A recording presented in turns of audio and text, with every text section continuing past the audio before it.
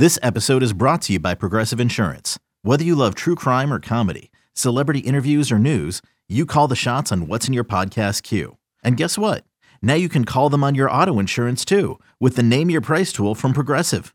It works just the way it sounds. You tell Progressive how much you want to pay for car insurance, and they'll show you coverage options that fit your budget. Get your quote today at Progressive.com to join the over 28 million drivers who trust Progressive. Progressive Casualty Insurance Company and Affiliates. Price and coverage match limited by state law.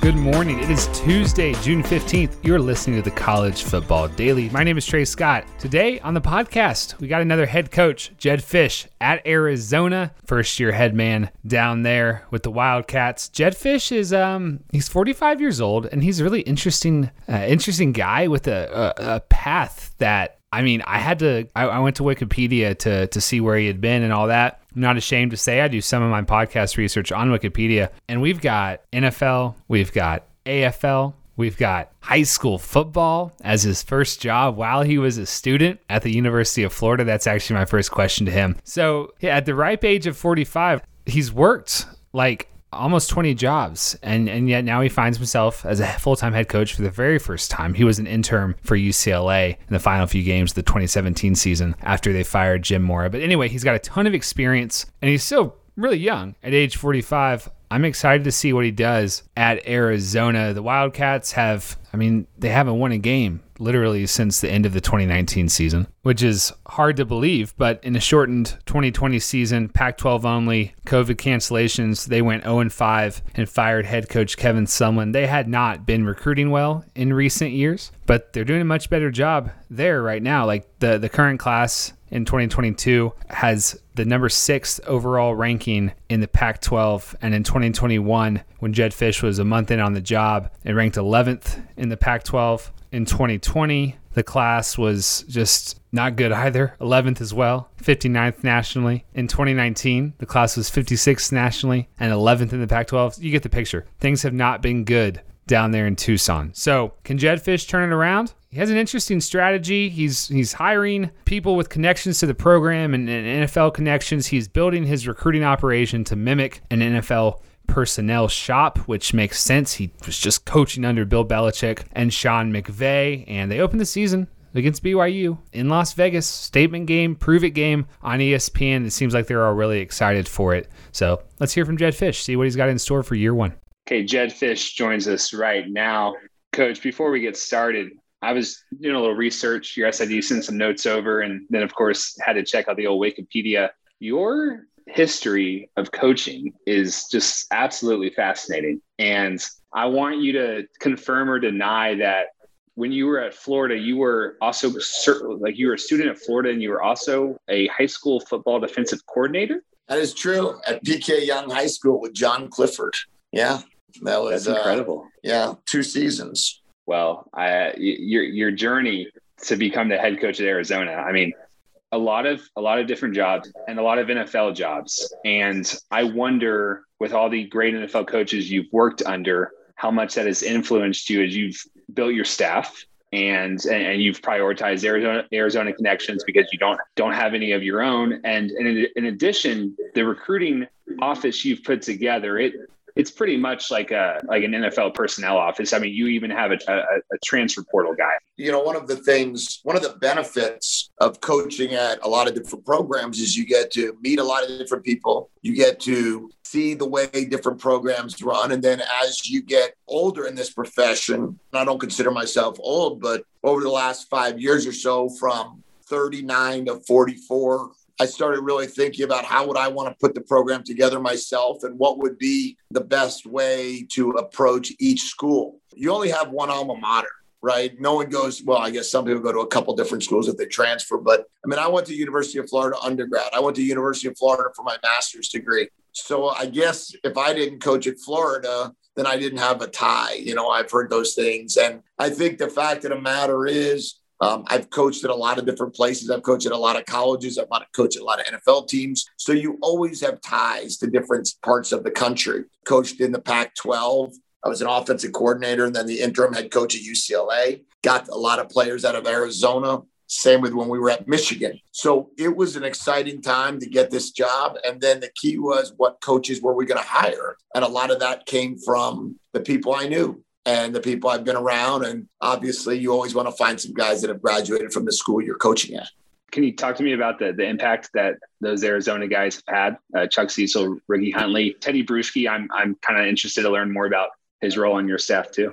Yeah, well, to start, I mean, I was Ricky's graduate assistant in 1999 at the University of Florida. So he and I go way back, almost over 20 years. I've always felt that if I had a chance to hire a defensive line coach or a linebacker coach, I would hire Ricky. He always treated me great when I was his GA. I think there's a lot of value to bringing a guy that's been in the NFL for a long time as a player and as a coach. And he has an incredible passion for the state of Arizona and for the University of Arizona. So to bring him here, I hope our players connect with him and recognize how wonderful of a human being he is. And also recognize that if you're being coached by a college football Hall of Famer, there's a certain street cred involved in that. Coach Cecil was here as a defensive analyst for the last couple of years. Obviously, we all know Chuck. I went against Chuck when he was a defensive coordinator at Tennessee. I was the offensive coordinator at Jacksonville at that time. I believe I was the quarterback coach at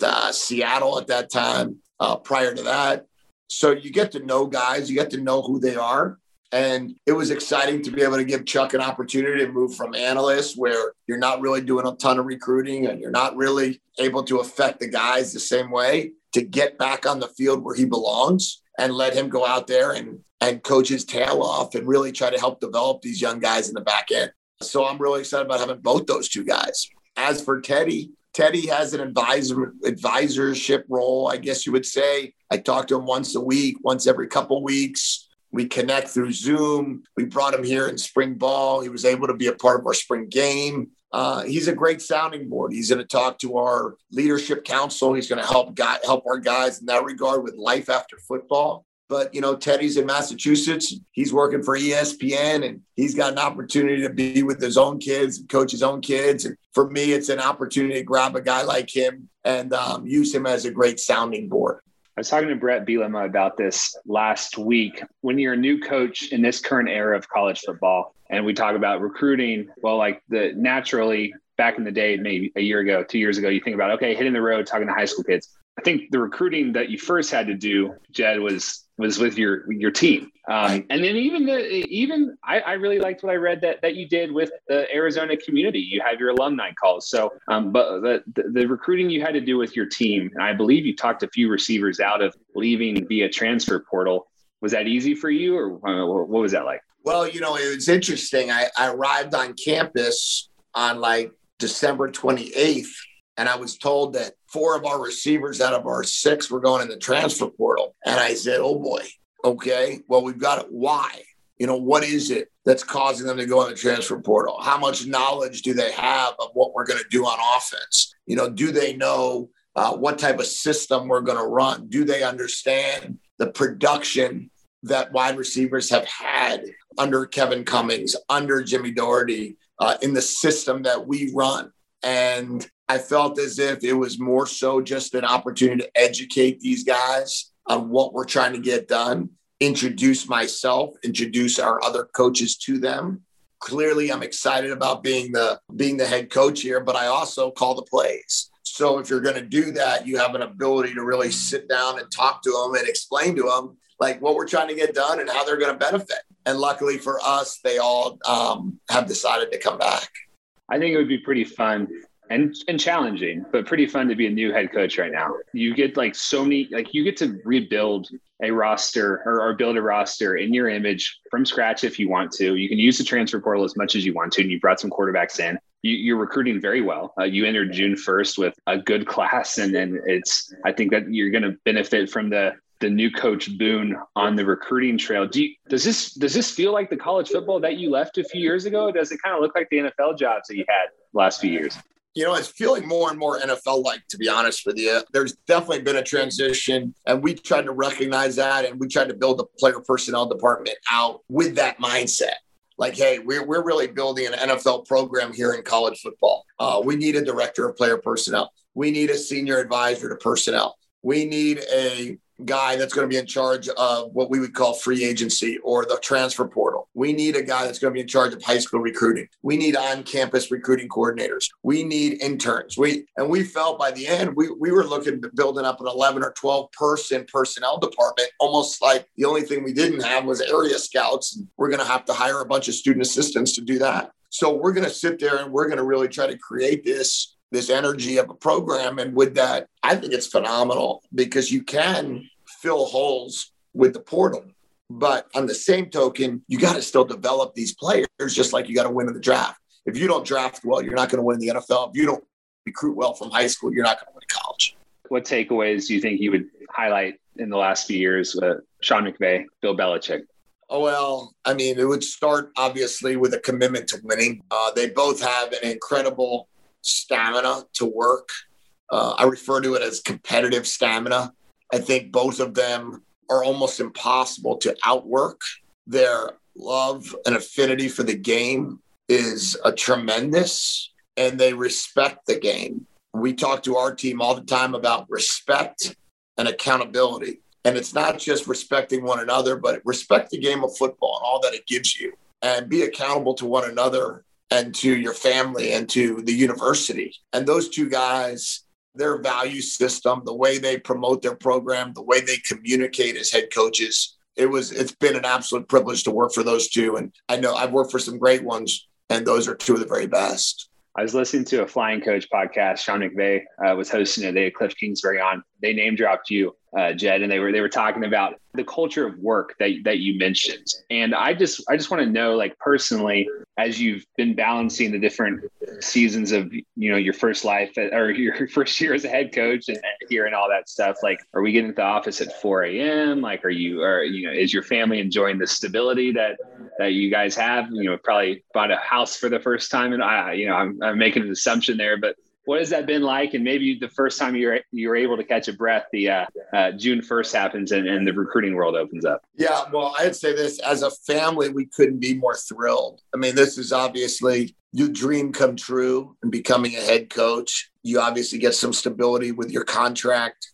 You get the best possible chance to be able to control your own destiny. How hard you work, how good of a job you do recruiting, how good of a job you do competing schematically, how good of a job you do bringing in the right people has now fallen on your shoulder. And with that, it is I wake up every morning with a huge smile on my face. I try to beat the alarm clock up, see what happens there. But really, it's not hard. It's not hard when you love what you do. And we just have such an incredible passion for it. The fact that I can come in here every day and live my dream is so cool. And Sean's a great friend, and he and I talk all the time. I'm going to have him talk to our team here soon. And just to be able to, communicate with those guys and just to be able to try to replicate some of his hard work is awesome. We got recruiting this month, off-season workouts for the players. Then we've got July, August, and then you open the season against BYU in Las Vegas in the Raiders Stadium, and that's nationally televised on ESPN. Give me your number one checklist priority item that the Arizona Wildcats have got to do in the next 2.5 months. Oh, we got to get bigger, stronger, and faster. We got to, just keep getting smarter in what we do. We talk to our guys about have an incredible work ethic. Make today your worst day. Make tomorrow your best day. Keep working at it.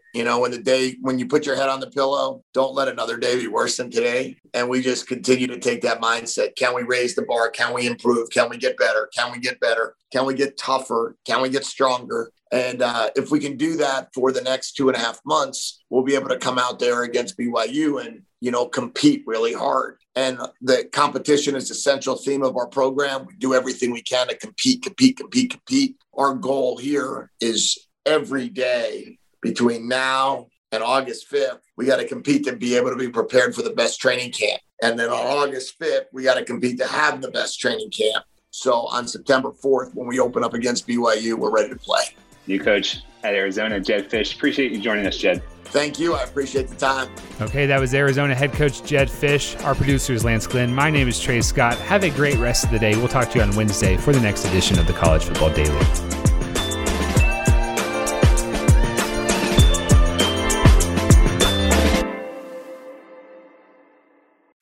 The wait is over. The Chi returns with new episodes on Paramount+. What brings you to the Chi? Opportunity. Everybody get down! Walk right up to the side. A new reign is coming to the South Side. Never should have sent a boy to do a woman's job. The Chi. New episodes now streaming. Visit ParamountPlus.com/The Chi to get a 50% discount off the Paramount Plus with the Showtime annual plan. Offer ends July 14th. The subscription auto-renews. Restrictions apply.